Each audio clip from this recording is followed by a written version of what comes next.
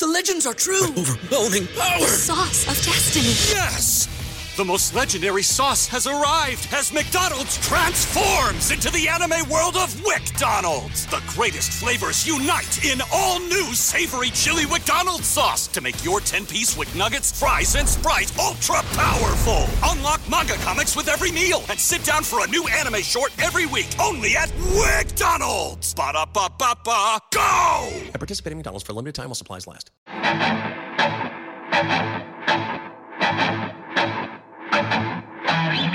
Welcome in to the Arrowhead Addict podcast. I am Sterling Holmes. No Matt Connor.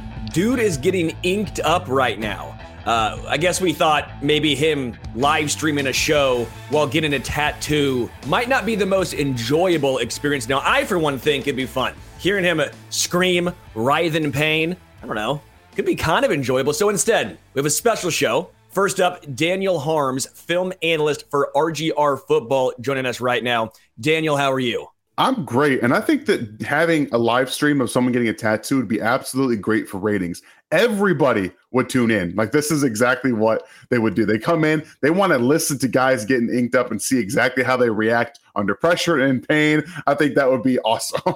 See, I think so too. And if anyone watches the Tuesday show, they know Matt and myself, we're very different, very loose. It would totally fit the vibe. And you know what else fits the vibe? That is KC Beer Company. KC Beer Co., the best beer in the world, best sponsor.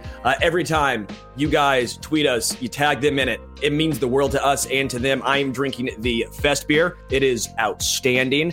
I'm almost out, so I got to go get more. If you know me and you watch this show, I go through them pretty quick. They're that good, though. And it's not just because they sponsor us. It's because it is an incredible beer. They've been brewing their beer from the German purity laws of 1516. They use only 4 ingredients. Find the red box in KC, Kansas, or Missouri. Get you some KC Beer Company and dare to beer different. All right, Daniel, let's get into first the Jaguars game. I want to start with the offense first, and specifically the offensive line. You being a film analyst, honestly, by the way, if people don't know, Daniel and myself, we talk on radio all the time, and we always focus on the offensive line. So first and foremost, give me your thoughts with the Chiefs O-line and their victory over the Jags. Yeah, this is one of the things that I tried to make my name about. Like, I do everything, but I think that offensive line play is some place that I can star in and I can analyze it. I'm trying to emulate guys like Brendan Thorne who are great at it. But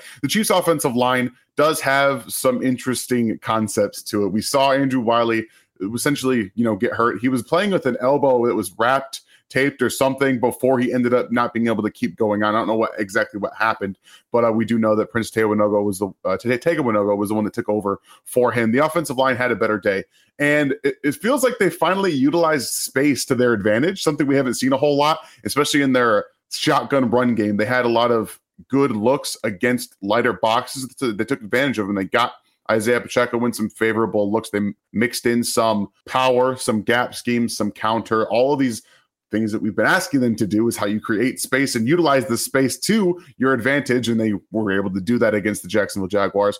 The pass protection held up relatively well. They did some things that helped Patrick Mahomes. They moved the pocket. They used Noah Gray a little bit. They used Travis Kelce. They used all their tight ends well, just to be able to give Patrick some help, especially when the offensive line suffered that injury with Andrew Wiley. So I think this was a good game for them. You're still having some issues with your tackles getting walked back into the pocket, but Patrick Mahomes, Andy Reid, the offense seemed to have found a way to maneuver that, get the ball out quick, run the ball a little bit better. Everything works better when you have a running game. You saw the protection. He looked like he had a couple plays where he was able to kind of just sit back there and look. A good running game can help a quarterback in the passing game. I know that we all want to just forget about the run game, but it's still important, and it's even more important in this day and age in football than it has been the last 5 years, in my opinion. Sticking with the offensive line, a question from our Ring of Honor member, J. Cole. Does Prince Tega Wanogho get the nod over Andrew Wiley going forward, provided that Andrew Wiley is healthy? What are your thoughts there? Because I thought the right side held up very nicely without Wiley. Wiley's probably been the biggest question mark all season long on the offensive line for Kansas City. Wiley's not the future, right? No, Wiley is a stopgap. I think Lucas Niang was brought in to be the future. Then they were hoping for maybe Darian Kennard, but is it going to be Prince Tega Wanogho going forward? I don't think so. And when you look at what happened, is one of the big things that they did was they helped him out a lot. They moved the pocket his way, which gives you some interior help from Trey Smith. They also used a lot of Noah Gray on his side to chip, to help block. Again, all of these things that were addressed at Prince Tega Wanogho to be able to get some help on his side. And I do think if all things are the same going forward, if Andrew Wiley's healthy, he will get the nod. One, because you have experience. The athlete situation for these two is they're both really good athletes. Like, that's one of the things that Andrew Wiley was drafted for. He was drafted because he's an athlete. He has good footwork, can get out and move. I think Prince has really good footwork too. It translates well. You see him, he can get out and move, but he also struggles with power at the point of attack, his anchor. He doesn't have that recovery step that we see Andrew Wiley have. Again, that comes in with time. It comes in with playing time, and Andrew Wiley's had a ton of that over the last couple of years. So I think that if he's healthy, he's going to still get the nod. But the problem is going to be going forward. There's no heir apparent at right tackle. We don't even know if Lucas Niang will get to being healthy and in real relative playing shape. So I would love to see the talent for Prince has always been there. The injuries seem to have taken a step in making his career arc what could have been in terms of having that upside kind of shorted him. So it's unfortunate, but again, it's all about playing reps. Andrew Wiley has them, experience, chemistry with this offensive line. Prince doesn't. But I will say that he did do a good job in not just getting thrown down on the ground and beaten across his face multiple times. So you have to be able to come in and play competently, and think he did that. With the run game, one thing that really stood out to me, and correct me if I'm wrong, I didn't see a ton of RPOs, and that really stood out. I've been screaming game after game. I don't think the Chiefs have a rushing problem, more so they have an RPO problem. And I know that goes hand in hand, but they also stuck with Isaiah Pacheco, even after the fumble. It was Kareem Hunt-esque, right? When Kareem Hunt fumbled the first career carry, they went back to him. Pacheco fumbles, they went right back to him, and he rewarded the Kansas City Chiefs. What did you take away from the run game as a whole? Did you see less RPO? Is Pacheco the new guy going forward, and is Clyde now buried on the depth chart? Yeah, I think that the RPOs look differently because they started handing them off a little bit too. There was one specifically that was a full-fledged RPO, but they handed it off to Isaiah, and they utilized the space. Like, that's the biggest thing. If you're going to run more RPOs, utilize the space and hand it off every now and then. One, it keeps your defense honest, and it allows you then to start to build the RPO game back up. And they did have one earlier where a linebacker dropped into the spot where they were going to hit Tony on a slant route, and you see Mahomes kind of, pump, kind of get back down and then sidearm it underneath the guy into Noah Gray in the flat. Like, he was able to maneuver around a little bit, but I do think they're going away from just straight RPOs like we see with the Miami Dolphins. You're seeing the Chiefs kind of take some of it, but also build it into the run game a little bit. So Isaiah was given the opportunity in this game, and I think it was more important for him after the fumble to keep going with him. And while I'm more confident that he's going to continue to be the guy going forward, this might not be the game to just say Isaiah's going to be the guy until the end of the season. And I know that I have a tweet out there talking about where Clyde's probably done in terms of being a productive player in Kansas City. He'll probably be utilized. I still believe that he can be a productive player in an NFL team against a running game that's going to utilize his strengths and his passing game prowess, but he's been unable to pass protect. And when you're looking for a guy who can get out in the passing downs, you need to be able to pass protect every once in a while. Clyde just doesn't have it. You also haven't seen the development in his vision or anything else, in my opinion, from Clyde since he got into Kansas City. So they stuck with Isaiah, which the Chiefs really do a lot of. You see a guy fumble, Andy Reid typically, especially right after the drive after that, they'll give him the ball again. Like, he is known for doing this. So it was very important for his confidence to be able to keep going. And he spoke about, how he felt more angry than anything about the fumble. It wasn't so much like, the defense did a really good job punching that. I was like, no, I dropped that. Like, that was my fault. So I need to do something about it. And I like them going back to him because, again, it instills confidence in him. The coaching staff wants to breed confidence in their players, even if it's at the detriment of a guy like right now, Clyde Edwards-Helaire. It's important to build up your rookie who's going to be getting a bulk of your touches that's not in the passing game. So right now, I do think he's going to get the majority of the starting workload, but I do think that McKinnon will be a huge role as we've seen, and going forward, I think you'll still see Clyde a good amount. Everybody in your crew identifies as either Big Mac Burger, McNuggets, or McCrispy Sandwich. But you're the Filet-O-Fish Sandwich all day.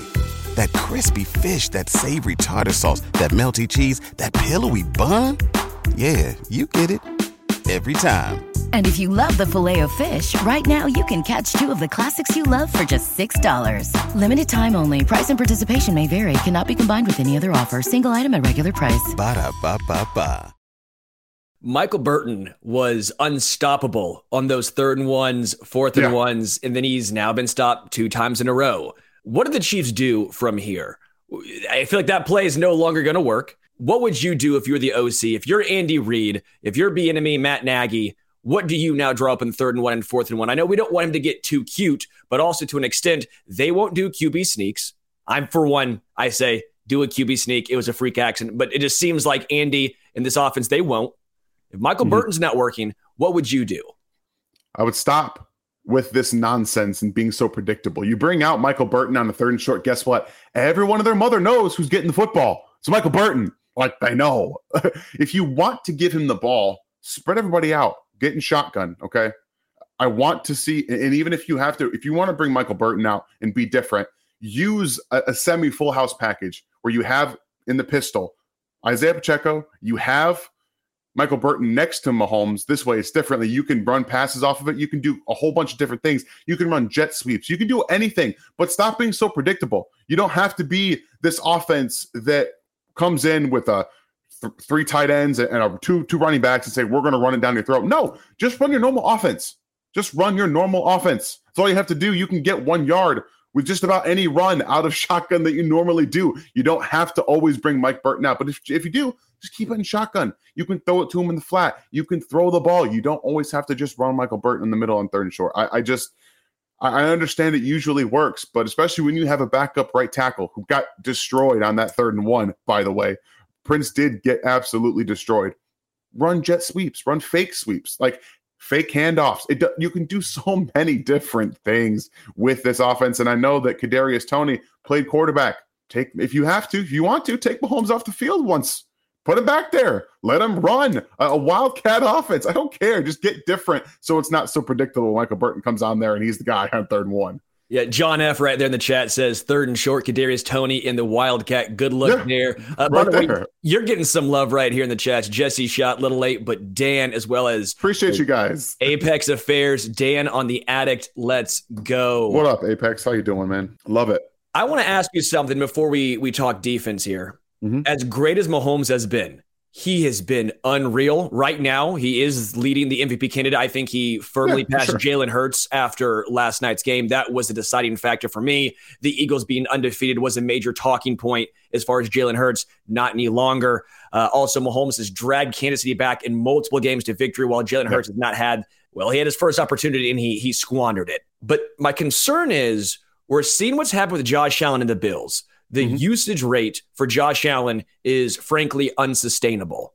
It just is. Yeah. The usage rate for Kansas City and Mahomes is getting eerily close to what's going on in Buffalo. Does that make you nervous at all? I think the wake-up call was Tennessee. That game, it was all Mahomes. Like, there was no run game. There was nothing. It was him, drop back. Everyone knows what's coming. You have to find a way to beat it. He did, but you don't want to ever do that again. I think Kansas City got up to that point where Josh Allen is in Buffalo at times, and they said, okay, we can't do that again. And I think that against the Jaguars, it was a relative conscious decision to not only, you see Mahomes, you got a 3rd down and you got man coverage, you see a lane, go ahead, run the ball. But other than that, we're going to work the run game. We're going to get the ball out quickly. We're not going to make you have to be Superman, except when you want to be Superman, like he did on 3rd and long in the very 4th quarter. And he just got hit by Josh Allen and delivers an absolute alien ball. He couldn't step into it all the way, but he locates it outside MVS, who then adjusts. That throw is phenomenal. And there are only maybe 2 quarterbacks in the NFL that can do that. So when he's asked to be Superman, he can.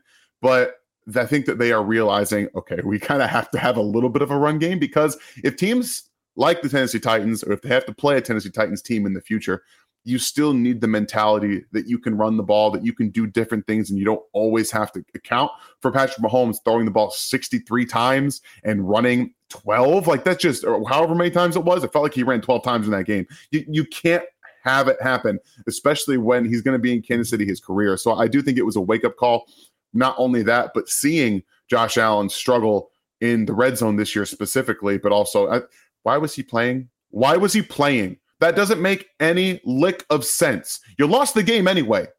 Just don't bother. Let Case Keenum play in a revenge game against the Minnesota Vikings, please. And don't worry about Josh Allen possibly getting hurt, which he did kind of get nicked up in that game too. So that made no sense. The Bills need to figure something out there, but I do think that whole situation helps the Chiefs stay in an understanding that they have to let other people take a brunt of the work. And Kadarius Toney kind of plays right into that, in my opinion. You can hand him off the ball. You can do a lot of different things with him. And then you have a run game now you can kind of hope to lean into a little bit. So I'm not super worried about him being the Josh Allen later in the season. Let's switch gears, talk defense. I, for one, have been pleasantly surprised with how quickly the Chiefs defense, all the young players, the moving pieces, the new guys, they've gelled.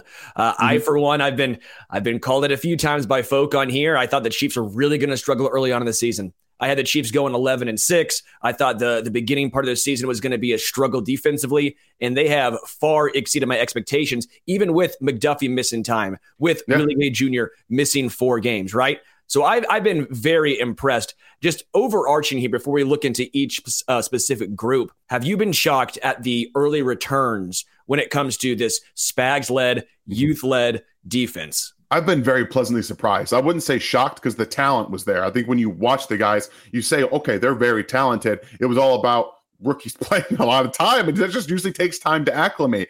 I really do think that the combination up front with Joe Cullen coming into the building, giving Spags a little bit more input than we've seen other defensive line coaches do. I think that's made a big impact on taking a little bit of pressure off of Spags up front, and he's gotten in his bag in the back half, really mixing up the blitzes and the coverages, using the talent to their advantages. And these young guys are coming in, playing really, really well. I think Williams had some struggles early, but his confidence is soaring right now. I think he's playing really good football. They do switch in Jalen Watson and Joshua Williams, and you almost don't notice any difference. So that's always good to see, getting them playing time and understanding that, we got guys that we feel comfortable just throwing out there whenever they need to be. And I also believe that Willie Gay has taken another step forward. This game against the Jags, he was all over the place. He was all over the place against the Jags. Like, he's being the kind of leader that you want. Nick Bolton's doing his thing. You see Leo Chanel starting to make some plays, getting his confidence. So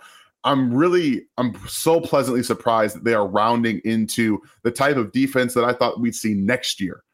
The early returns, Spags, again, he's had a great season, but I do believe part of the reason he's had such a great year is because Joe Cullen has allowed him to do some things in their collective mind. This hive mind that they have right now going on in the defensive end has really paid some dividends. And while it's not perfect, it's not always going to be this shutdown defense. We're seeing the little tinkerings that he's doing every single week, and he's playing on the weakness of the offense that he plays every week. And that's the kind of a defensive adjustments you're seeing that we didn't see in the previous seasons. He's adjusting quicker, he's adjusting faster, he's figuring out offensive weaknesses quicker, and he's attacking them. And I absolutely love it. Something I've noticed is the Chiefs aren't giving up as many big plays. Some of that comes from the speed, the athleticism, but obviously the youth and the inexperience we thought was going to potentially lead to more big plays, right?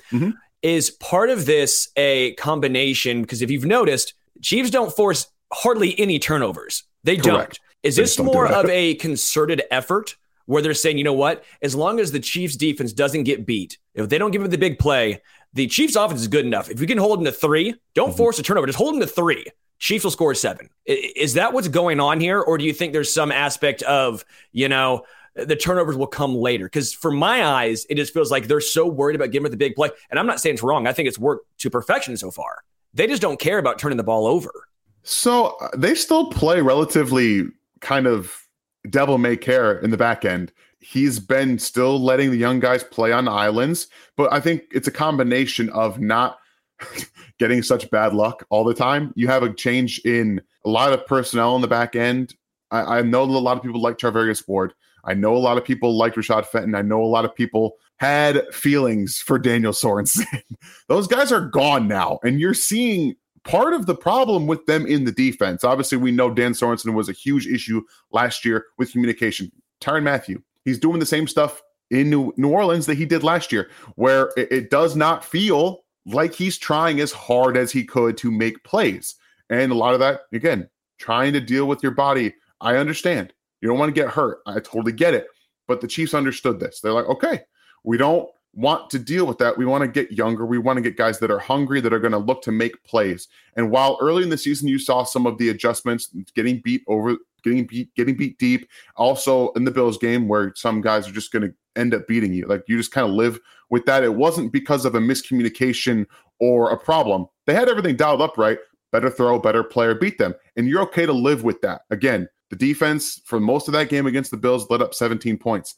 I'm totally fine with that. I'm totally fine getting beat twice. That's it. They got beat twice. Okay. And that really was it. And then the Bills went ahead and led that game-winning drive. But the young guys are learning quicker, and they're getting their head around. They're in good position all the time. The safeties, I think Juan has played relatively well this season, better than last year. Not what the standard he set for himself. Not the all-pro call he gave this offseason. Always hard to live up to the all-pro call. But I also think that Justin Reed's quietly been really important to their communication in the back end. It doesn't go on. He misses some tackles. He's not the best tackler in space. Whatever. Fine. He's also been asked to play slot a little bit at times, which isn't his strength either. But he's a very good communicator. He understands the run defense. He comes down, isn't afraid to get his head down there. None of them are. Trent McDuffie, Josh Williams, Jalen Watson, Juan Thornhill, and Justin Reed all have no issues coming downhill, getting involved in the run game. No one's backing down. That's the big thing for me. So while last year there was big play after big play after big play, there was no way to adjust it because the players kind of hit their ceiling, their max. They weren't able to get better.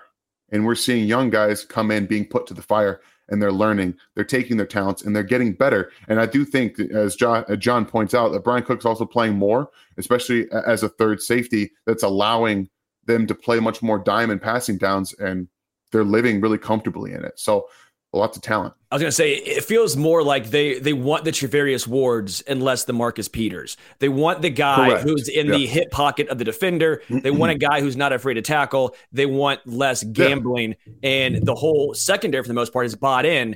And that's, I think, what we're seeing. Again, why I think we're seeing less big plays and also less turnovers. We've touched on the secondary a little bit. Just one more time here. Joshua Williams, the ability he has to tackle, especially in space for a rookie corner, is extremely impressive. And then when it comes to Trent McDuffie, this was his first real test against the Jags. He played a half against the Arizona Cardinals. Then he played against the Malik Willis-led Tennessee Titans. Wasn't much to take away there, but nice game back for him. Nice to get him involved, get the legs moving at least a little bit. And then this game against the Jacksonville Jaguars. What have you seen from him? Because stuff that I notice, he uses his sideline as like towards his advantage. And not a lot of corners do this. I know you're supposed to. I understand this, but he truly pushes them towards it so they don't have much space. What have you noticed from McDuffie? Trent McDuffie is exactly what I saw at Washington. He is always he just understands the job. He knows what he's supposed to do. He's in position all the time.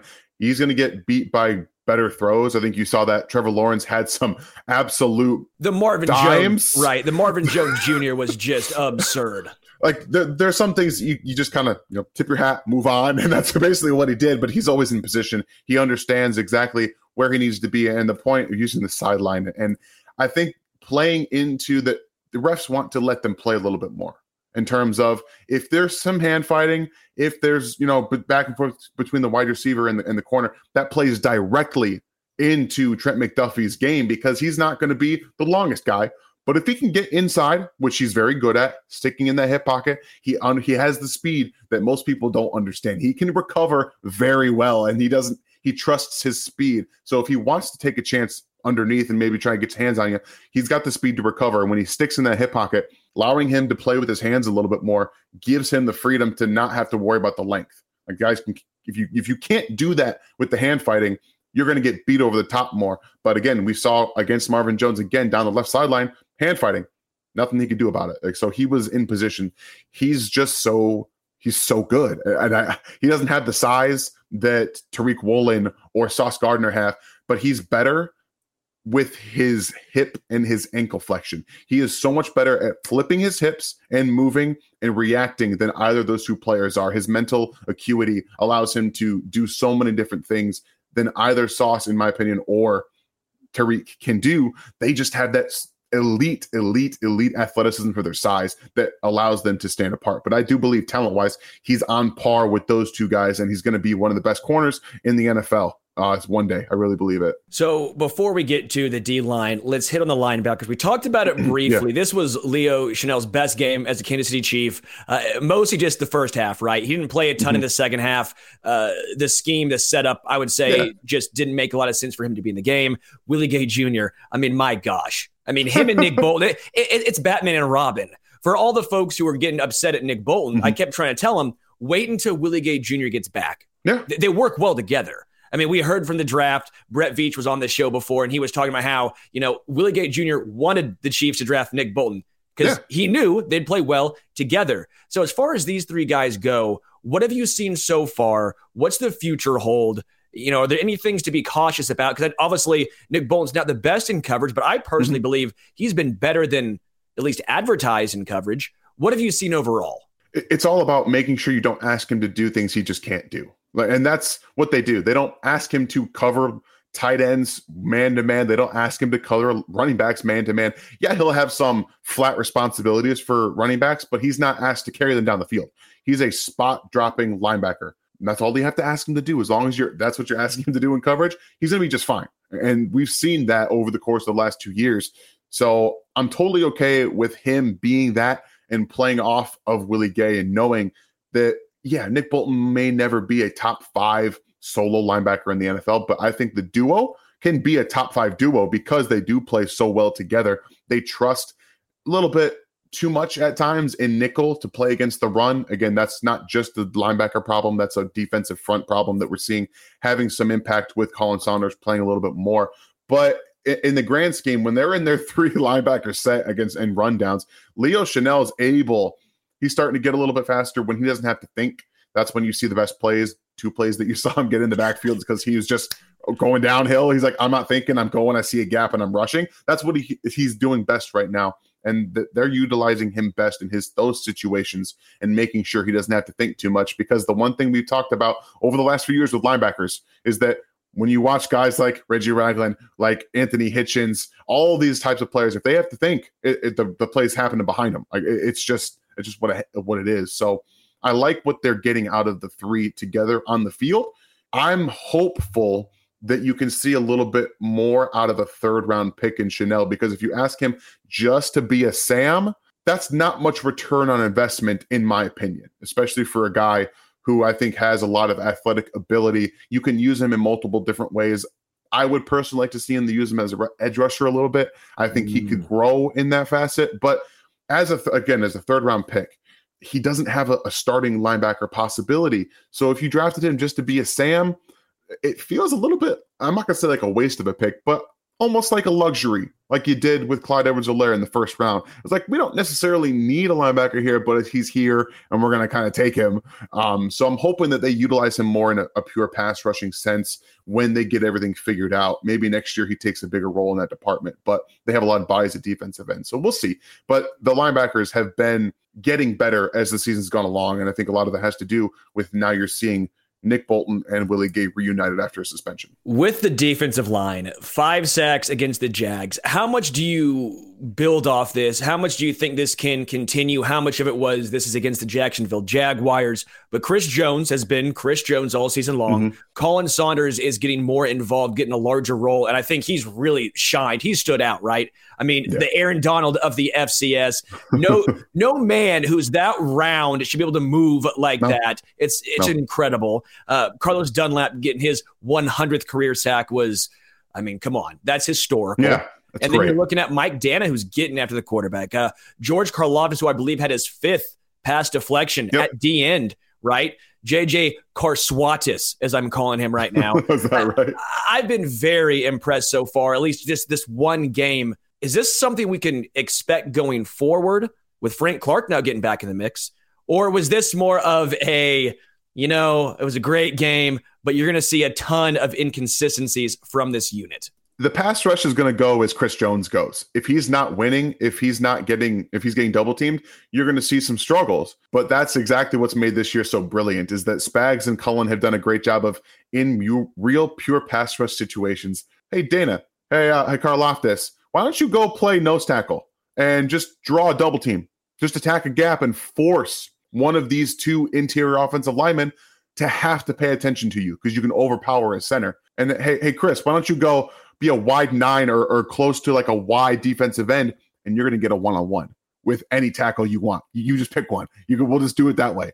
They've done a really good job of taking their defensive ends and getting one-on-ones, and that can continue no matter how they want to slice it up. On pure pass rush downs, you can get Chris Jones one-on-one, and he's been better this year as a defensive end pass rusher than he was the last year. He's trimmed down once again, and it hasn't impacted his ability to win on the outside with his strength, his power. He's using more speed to power too. So he's been able to win one-on-one matchups consistently at a defensive end position. And they're utilizing, George Karlaftis to his strengths on the inside, which right now he's still working on his pass rush plan. He's not winning as consistently as a one-on-one defensive end. And they understand that. That's fine. They're saying, okay, let's utilize you in a way that can get Chris Jones a one-on-one. I don't know of any better way of utilizing a rookie who's still learning how to get his hands together. Honestly, Ryan told me the other day I wanted to spend the whole offseason with Tamba Hali. Yes, please do. Let him utilize those hands, and that's one thing I think Tamba can show you how to do. So the pass rush goes as Chris Jones goes. But right now, just thinking about the fact that Frank Clark, a slim down, Frank Clark is coming back, making me excited about the pass rush. That should really tell you what they're doing up front with these guys, and that I'm excited to see Frank Clark back. Fool me once, shame on you. Fool me twice, shame on me. I'll take it. Shame on me. That's fine. I see some of y'all in the chat talking about special teams. Tom Hood, I see you. Yeah. We'll get to special teams a little bit later on in the show with Arrowhead Addicts Lyle Graverson. Daniel Harms, film analyst, RGR football, and fantasy football astronauts. Daniel, what do you have going on? Where can folks find you? I know they can find you on Twitter at InHarmsWay19. What else happening? Oh, man, I got film going up tonight on RGRfootball.com. I have my In Harm's Way series going up tomorrow. That's an in-depth analysis look at the Kadarius Toney Moss play, and then the third down against the Jaguars where Mahomes goes God mode. So if you want to check those out, that'd be awesome. I do the Fantasy Football Astronauts podcast as well. That'll be dropping probably tomorrow, if not Thursday. And you can also find me on TikTok at In Harm's Way 19 with a ton of NFL film breakdowns, not just Chiefs stuff. So it's all tons of stuff over there. You're TikToking now? I am. It's, the short videos. I don't know. I don't do any of that stuff. It's all just film, man. It's all just film. If you want to see Daniel Harms twerking, follow him on TikTok. That's exactly what you'll find. Daniel, always a pleasure, man. We'll for sure talk soon. Sounds good, man. Thanks for having me. We'll be joined in just a moment by Lyle Graverson from Arrowhead Addict. But first, special DraftKings promo for Arrowhead Addict viewers. Bet $5, get $200 in free bets if the Chiefs beat the Chargers when you use code Arrowhead. Again, this is the code Arrowhead, and this expires Sunday, November 20th. By the way, I got to hit this disclaimer, so bear with me. This is going to crush my voice. New customers only, 21 plus and present in select states. See full terms at sportsbook.draftkings.com/football terms. Rewards issued as non-withdrawable free bets or site credits. Gambling problem? Call, text 1-800-GAMBLER. Illinois, Indiana, Michigan, New Jersey, Pennsylvania, West Virginia, Wyoming, 877-8-HOPE-NY or text HOPE-NY 467-369 New York, 1-800-NEXT-STEP Arizona, 1-800-522-4700 Colorado, 888-789-7777 Connecticut, 1-800-BETS-OFF Iowa, 1-877-770-STOP 7867 Louisiana. Call, text TN Redline 1-800-889-9789 Tennessee or 1-888-532-3500 Virginia. That was a mouthful. Got it done though. Use code Arrowhead. DraftKings. Also, it helps us out. And again, if the Chiefs beat the Chargers, $5 for 200, come on. That's child's play. Let's talk now, bringing in Lyle Graverson from Arrowhead Addict. Lyle, how you doing? I'm doing all right, man. You hear me okay? You're fantastic. You're golden. Perfect. All right. We're going to talk some Kadarius Toney. We're going to talk some special teams. Where do you want to start first? Let's start with Kadarius Toney. I know I asked you, but come on. Kadarius Toney is more fun than the debacle that is the special teams right now. Kadarius Toney made one play that stood out that we've not seen from a Chiefs wide receiver since maybe Dwayne Bowe. I mean, as great as Tyreek Hill is, I don't know if he's going up and bringing that ball down. As great as Juju Smith-Schuster's been all season long, he's not making that play. What have you seen from Kadarius Toney, his ability and his athleticism, his height, his size? What does he bring to the table? I think he's just really exciting at this point because what I saw on Sunday, and I wrote a little bit about this on Monday for Arrowhead Addict actually, was that he already looks like he'll be an upgrade over, as a worst case scenario, an upgrade over Mecole Hardman in kind of that gadget weapon role. And I see that as his floor at this point. So he's got change of direction abilities that Mecole doesn't have, but can still make those explosive plays. And then it's what you were just talking about. He's got the upside to also be like a legit receiver in a way that Mecole Hardman just hasn't developed into. Whether it's going up and high pointing that ball like you talked about, that was like super impressive, or there was actually, it didn't get as much fanfare because he had a lot smaller role. He put a move on a guy in the Titans game on the one catch he made that was like a legit like change of direction move that, again, you just don't see a guy like Mecole Hardman make. He's more of a straight line kind of guy. And so I think I think most of the plays, other than the one where he went up for that ball, it was still kind of created touches, more the way they get Mecole Hardman the ball. So I think he's got a ways to go before we can just go, well, we've got Tyreek Hill's replacement. He's here. It's over. It's done. Check that off the list. I don't think we can go there yet, but he's shown the upside, whether it's his hands and like I said, his change of direction ability. He's got an upside that we don't have on this roster. And I wrote just 2 weeks ago about how Juju Smith-Schuster was putting up number one receiver numbers in this offense, but the upside that Toney has and the skills that he's flashing it's hard not to get excited. I love they gave him that pseudo Josh Gordon touchdown right there. You got to give him the ball. Got to give him that one touchdown, get everyone hyped up. As far as I don't want to dwell on it too much, but the drama that surrounded him with the Giants, how worried are you about that as far as the reason why the Giants gave up only a third and a sixth for him? I mean, let's be real here. He was a first-round draft pick. The Giants needed wide receivers. They needed Kenny Golladay to come back, and they were willing to part ways with Kadarius Toney. But so far, what we've seen from Toney, great work ethic, good in interviews, says the right things, done the right things, not afraid to block so far to get himself at least in the game. I mean, this does not seem like the same guy that was seemingly causing issues in New York. Yeah, everything is definitely sunny and rosy right now. And so the hope is it stays that way, right? The hope is there's not a game where he doesn't get any balls and suddenly he's mad, and I don't, honestly, it could have had nothing to do with how much he was being used. It could have been a personality thing with the coaching staff. Who knows? We never really got a definitive answer. Clearly, the Giants were not happy with him. He was not happy with the Giants. They did a pretty good job of keeping it kind of out of the media. Everybody just kind of knew it was a thing, but nobody really had the details of it. So it's hard to say, well, that concrete can't happen in Kansas City because you don't have a concrete what exactly was the deal. Obviously, injuries were part of it, but it sure kind of seems like there might have been some stuff he would have played through if he was happy, because suddenly he gets traded to Kansas City and he's like, I'm healthy now. And so what's that touchdown? Was that a little bit of an ode to the hamstring injury? I know. The first one looked like a legit look, like, okay, let me stay in bounds. Then he's like, let's hopscotch. Let's just go ahead and prove it. Yes. And I was waiting for him to do, there's the meme now online of the KC soccer player girl doing that and then like shaking her booty. And I was just waiting for him to do that at the end of it, to totally just embrace that.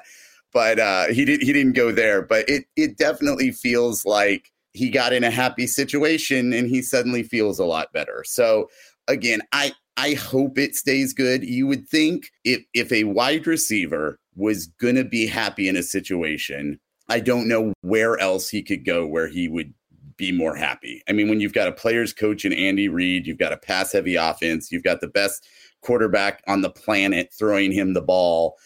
If he can't be happy here, I don't know where he's going to be happy, unless it's just the kind of thing where like somebody's like, come here and we'll throw you, 15 passes a game, but we're going to lose every game, but you're just going to get a lot of, stats or whatever. But the possibility is there that this could be a home run. Like, and that at this point, that's all you can hope for. Like he's flashed. Like I said, worst case scenario, they can let Hardman walk and he can just be a better version of what they've had in McCole Hardman. Best case scenario, he could be not the guy that left town that we're tired of talking about, but a explosive weapon that could take that guy's place. And they're different players. They're not going to be the same. But and this is something else I put on my piece yesterday, was that he could also really open things up for Juju, because now if defenses have to like, oh man, where's Tony at? What's like, we always have to, focus on what he's doing. And then obviously you have to focus on Kelsey. Juju could be that guy that's like, all right, I'm just going to rack up a bunch of 10-yard catches while you're worried about other things. So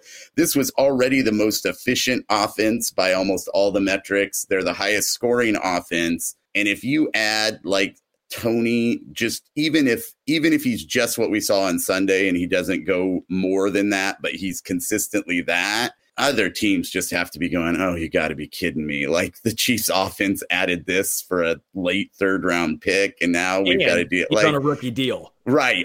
Yeah. So it's like they've got him tied up for the next few years. Like they just have to be like dying when seeing how he's producing. So it's exciting right now. And again, because of how quickly the Giants gave up on such a talented player, that has to be in your back of your mind a little bit. Like you can't just go, well, no, it's impossible. Everything will be roses from here on out. But it certainly looks good so far. Yeah. So far, the returns have exceeded expectations. By the way, Patrick Allen, hey, dude. Yeah, I know. That's not Matt Connor. He looks a little different. Matt Connor is getting a tattoo. This is Lyle Graverson. Sorry, the camera's reversed. I got to point this way. And I thought it'd be fun. Lyle, let me know your thoughts. If we have Matt Connor getting his tattoo live on the show, I thought that'd be fun. That would be excellent. I think if we had a like on the scene camera or something that we could have gone in for updates.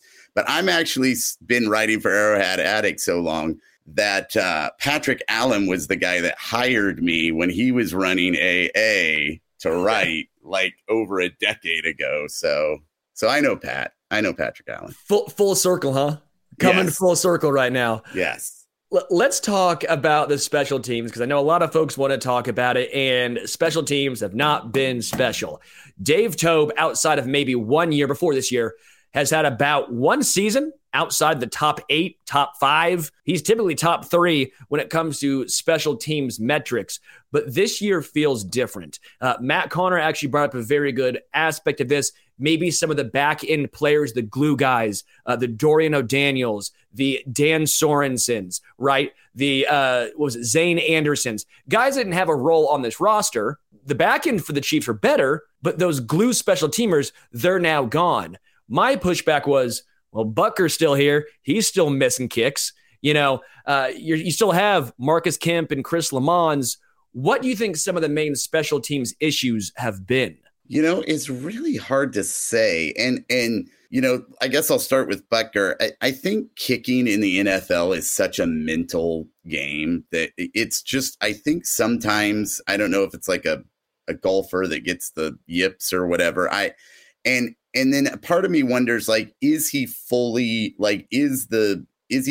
healthy from that injury he came back from? Or is that still just causing enough things? Because if he was just missing like 50-yard field goals, but the extra points is like, man, what's going on here? That's the part that, is this in your head? Are you still hurt from that injury beforehand?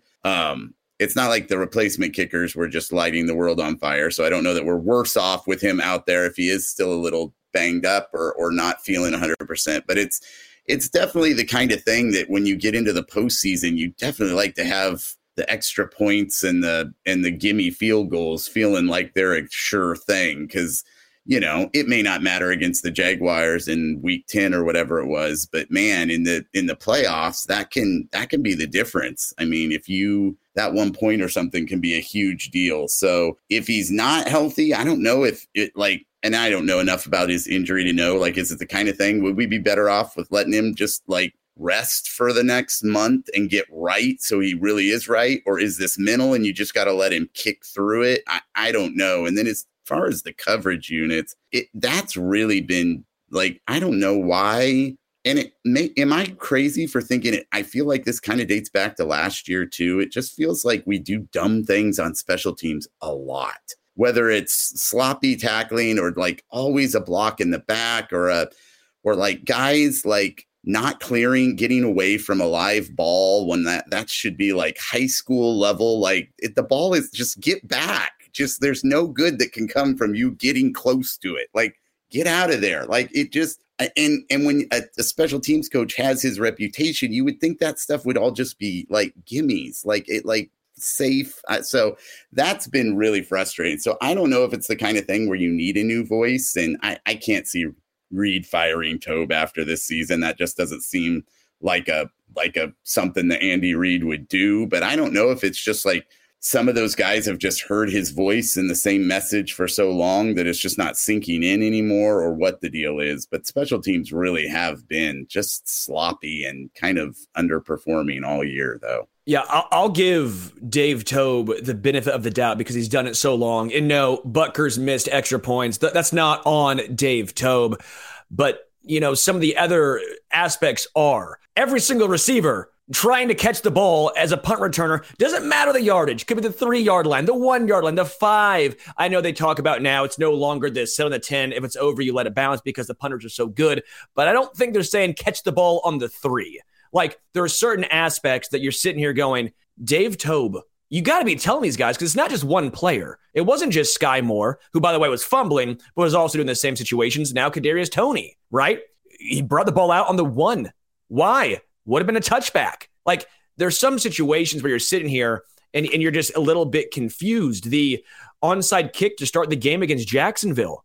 How are you not prepared for that? Yeah. That's one of those situations. You're going up against a lesser opponent. Not as much on the line for them. They're going to go out and try and do every little trick in the book. You have to be ready for that. Yeah, the being not prepared for the onside kick drives me crazy. One thing that I think Tame has failed to adjust, he's always had this, hey, let's go for it. Let's bring it out of the end zone, or let's field the punt on the 1-yard line and go for it. Because you might get stuffed some, but you also might break one occasionally. And if you can break a huge return for a touchdown, that's like a game changer. But we don't have those guys. Good. But right. That's my thing. It's like he developed this philosophy when he had returners that were electric and were there was a good chance that they would break one every couple games. We just don't have those guys back there now. So you don't have the upside of being aggressive anymore. You just don't. When was the last time the Chiefs returned a kick or a punt for a touchdown? I can't even think off the top of my head when it was. Did Dante Hall? I'm being facetious. Yeah, it feels like it. I'm being facetious, but it feels like it though. But I really feel like he needs to adjust his philosophy for the guys that we have back there. If we had Tyreek back there, or we had, the Devin Hesters of the world back there, then you're more aggressive because give those guys a chance to make a play. But we just haven't seen anything from the returners that we have right now that makes you go, hey, it's worth getting pinned at the 2-yard line because he's going to take one to the house eventually. I just don't see that realistically right now. So, man, there's no reason to pin Patrick Mahomes back. Pat's fine. Give him the ball at the 20. He's good. You don't need to try and create something to get the offense going in most games. The offense is going to put up points. Just don't do dumb stuff, and we should be okay. I like Julia Colton's silver lining. How great is Tommy Townsend? I agree. Tommy Townsend's been very impressive. He's been better than I expect. He's always had a big leg, right? But the knock against him was pinning guys inside the 20, the coffin corners. He's grown. I mean, wouldn't you say, Lyle? I mean, I feel like the biggest knock was the inside the 20, inside the 10.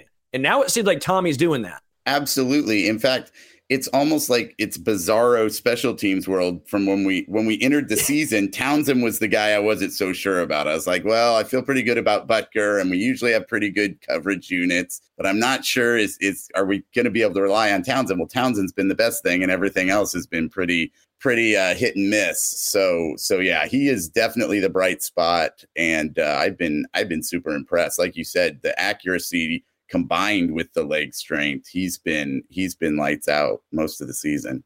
I want to give some of my thoughts very quickly on Harrison Butker. We talked about it. He came out, I think it was a week ago before the game, and said he was not completely healthy. I've talked to Chiefs Hall of Fame kicker Nick Lowry about it, and he basically said, you got to make sure that dude's 100% healthy. You don't want an injury like this potentially bothering him the rest of his career. That can be an issue.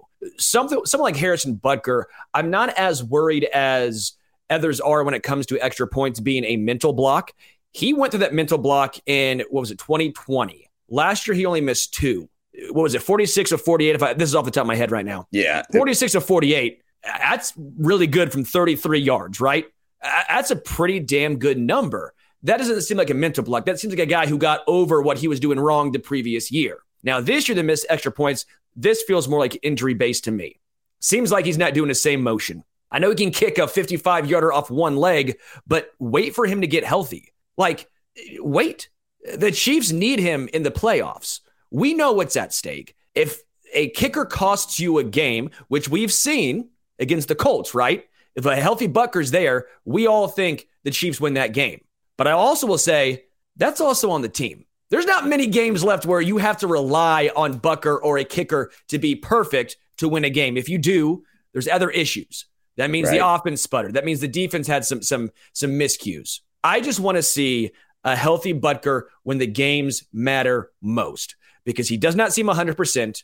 He is the second best kicker in the NFL, in my opinion, when healthy, behind Justin Tucker. And there's no reason for him to try and fight through it if he himself says he's not 100%. Yeah, and especially if the results aren't any better than what we were getting from the replacement kickers, because if he was doing better accuracy-wise than what we are seeing from them, but it's been about the same right now. I mean, neither one's been great. I'm not saying like I'm excited to have the replacement level guys come back, but if it meant that he would really feel good and be back to his old self for playoffs, I'd be fine with that down for the next month or so if he needed to rest some, but it doesn't seem like that's the route they're taking.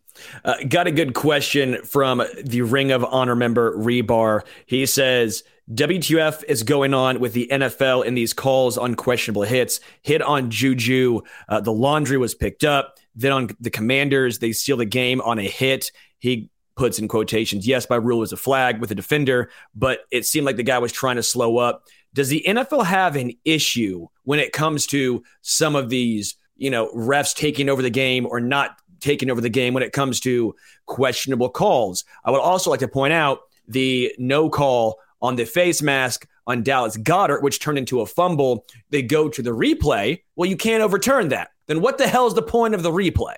Yeah, I think the NFL has an officiating problem. I don't know that I would specifically put it on the hits and the unnecessary. It just seems like they just either need to, I don't know. It feels like you're wasting an opportunity to get stuff right with officials that have access to the replays. And it seems like sometimes they get a call in and it's like, hey, it's not that, it's this, and they do the right thing. And then other times they're like, well, we can't look at a replay because that's not reviewable. And it's like, it just seems dumb. It seems like with the technology we have, every game should have an official that's there on the screen looking at seeing what we're seeing, that can just talk right into the head official's ear and go, hey, yeah, that's this. Why can't we just do, if everybody that's watching the game can see it's clearly this, why do we have to just go, well, it's not reviewable? Or And it just seems like everything's so subjective from what is a foul, and in a lot of different situations, not just unnecessary roughness, but in a lot of different things. What's a flag? What's not? And then when is it okay to get some input from somebody on a call, and when is it not? Because it seems like that's completely inconsistent too. It just seems like the whole thing is just, it's confusing, and I don't see how they cannot see that they would be frustrating to the fan base that they're serving this product to on a weekly basis. Yeah, some comments from Wink Weendale, like the no calls on PI, though I'm with you. It seems like they're letting the, a little more hand fighting going on this year than in years past. Tom Hood says NFL officiating has always had problems. It's like this every year. I agree, but it's also one of the situations where it doesn't have to be like this every year. Baseball decided, let's review. It first started off with home runs only. Then they went into plays when it was, the runner at first base. And then they came to, if you're a millimeter off the bag going into second base on a stolen base, they've evolved. And that's weird to say baseball's replay has evolved more than the NFL's. Like baseball was stuck in 1917. Honus Wagner's still out there.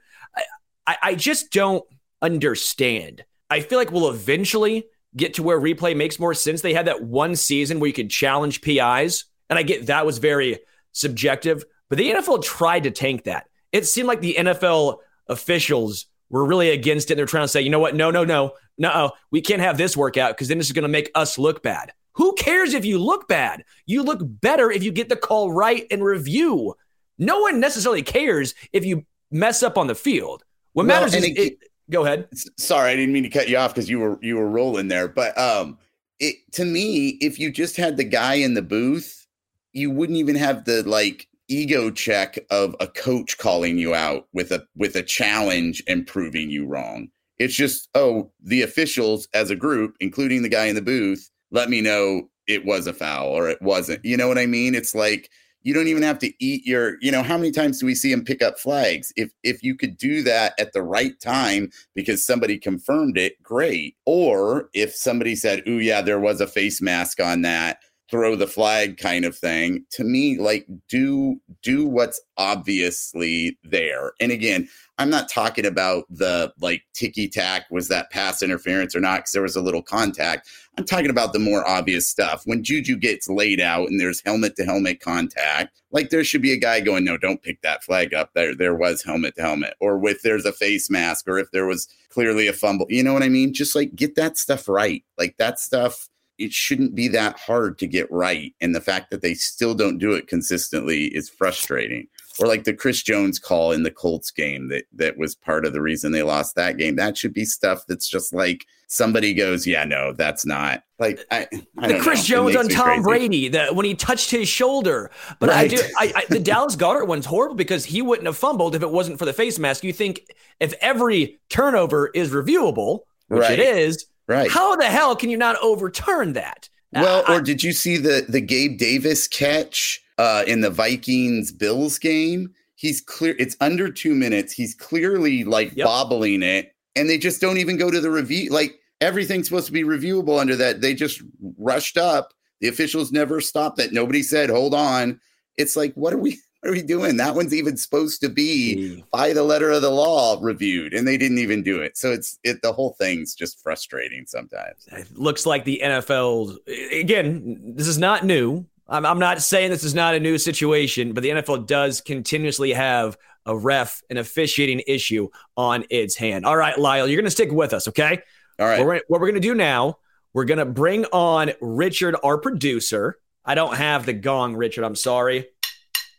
That's some bullshit, but what's up, guys? Well, come on. I can hit the beer bottle. That counts. No, that counts. Drink Casey beer. Does that work? Does that count? Yes, yeah. That works. That's sufficient. Right. So, Lyle, what we do here is called the best of. So typically me, Matt Connor, Richard, or the must list. So basically it's what do you have to listen to? What do you have to read? What do you have to watch? It's the must list. So right. I'll let Richard go first while you think of one. Richard, what do you got for us this week? This week, I'm scrambling again. I couldn't think of anything. So last minute, we're going to recommend King Gizzard and the Lizard Wizard's 2016 album. This one's called Nonagon Infinity. This album rules. It's like a psychedelic rock album. It goes in a complete loop. hence the infinity, because each song will just mesh into the next one. Once you get to the last track, it pretty much just goes right back into the first track. So if you're listening to it on, digital, that's probably your best option, actually. Just put that on a repeat loop. That album never ends, baby. You're stuck in the loop. You're stuck in the Nonagon infinity loop. So check it out. Lyle, as you can tell, Richard is the most out there on the must list every single time. It's something crazy, something you never heard of. And again, it helps us. We learn new stuff because I would never know that. I would never hear that. Never know that's what a new one for me too, and I'm a is. music nerd, so I'm excited. I'm gonna check it out. Yeah, check it out. I like Julia says Pantera, vulgar display of power. Love Pantera. I'll do mine. I'll do Appetite for Destruction, Guns N' Roses. Obviously, extremely popular. But I was listening to it just top to bottom the other day, and you just forget how many good songs are on there. Night Train, Mr. Brownstone, Out to Get Me, It's So Easy. Yeah, obviously, Welcome to the Jungle, Sweet Child of Mine, but you listen to just everything, like, holy shit, what an album. What an album they put together. So Appetite for Destruction, go listen to it again. Lyle, what do you got? Because I'm a music nerd and you guys did both music, I'll keep right on there. One of my favorite bands is a group, and I'm a big, I'll use my preaching time here to go, I can't stand top 40, like just the music, like I just can't. But there's a great band called Nathaniel Rateliff and the Night Sweats. If you kind of like a bluesy Southern rock horn section kind of group, I love those guys. They were one of my favorites. They've got an album, I think it's called Tearing at the Seams, that I love. And then their most recent one's called like The Future or something like that, I want to say. But they're one of my favorite bands, just like a lot of soul to them and just stuff you don't hear in a lot of commercial music these days. No, they're awesome, man. Nathaniel Rateliff, the Night Sweats, they're great. I actually said it was Nathaniel Hackett in the Night Sweats earlier on this season. Actually, the first game when they decided to kick that 64-yard field goal. I don't know how many people understood that reference, but you would have, Lyle. You would have understood it. Nice. All right, that's Lyle Graverson. You can follow him on Twitter at Lyle Graverson. Make sure you check out all of his writings, all of his work on Arrowhead Addict. He's been there, since the start almost, right? Well, not quite that far, but it's been a while. I think this is like year 11 or something like that. So he's been there for 11 years.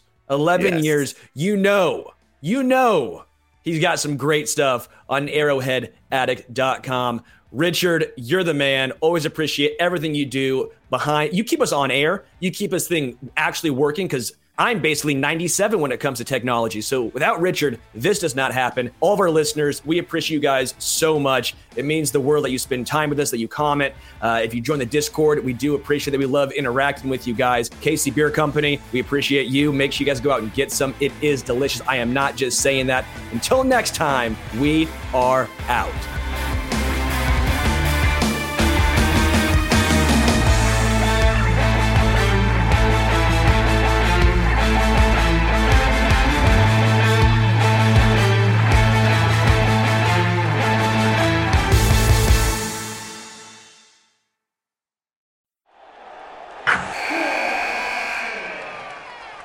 Wilson, you sent the game-winning email at the buzzer, avoiding a 4:55 meeting on everyone's calendar. How did you do it? I got a huge assist from Grammarly, an AI writing partner that helped me make my point. 96% of Grammarly users say that it helps them craft more impactful writing. Would you agree? Grammarly helped adjust my tone to navigate tough work conversations. And it works everywhere I write, so I can quickly communicate effectively. Your teammate used Grammarly to summarize an important document, making a 3-pointer. How did he do it? It only took one click. When everyone uses Grammarly, everything just makes sense. You made an incredible slam dunk to end the game. The meeting was canceled, and your team will go home champions. Go to Grammarly.com/podcast to download it for free. That's Grammarly.com/podcast. Easier said, done. Everybody in your crew identifies as either Big Mac Burger, McNuggets, or McCrispy Sandwich. But you're the Filet-O-Fish Sandwich all day. That crispy fish, that savory tartar sauce, that melty cheese, that pillowy bun. Yeah, you get it.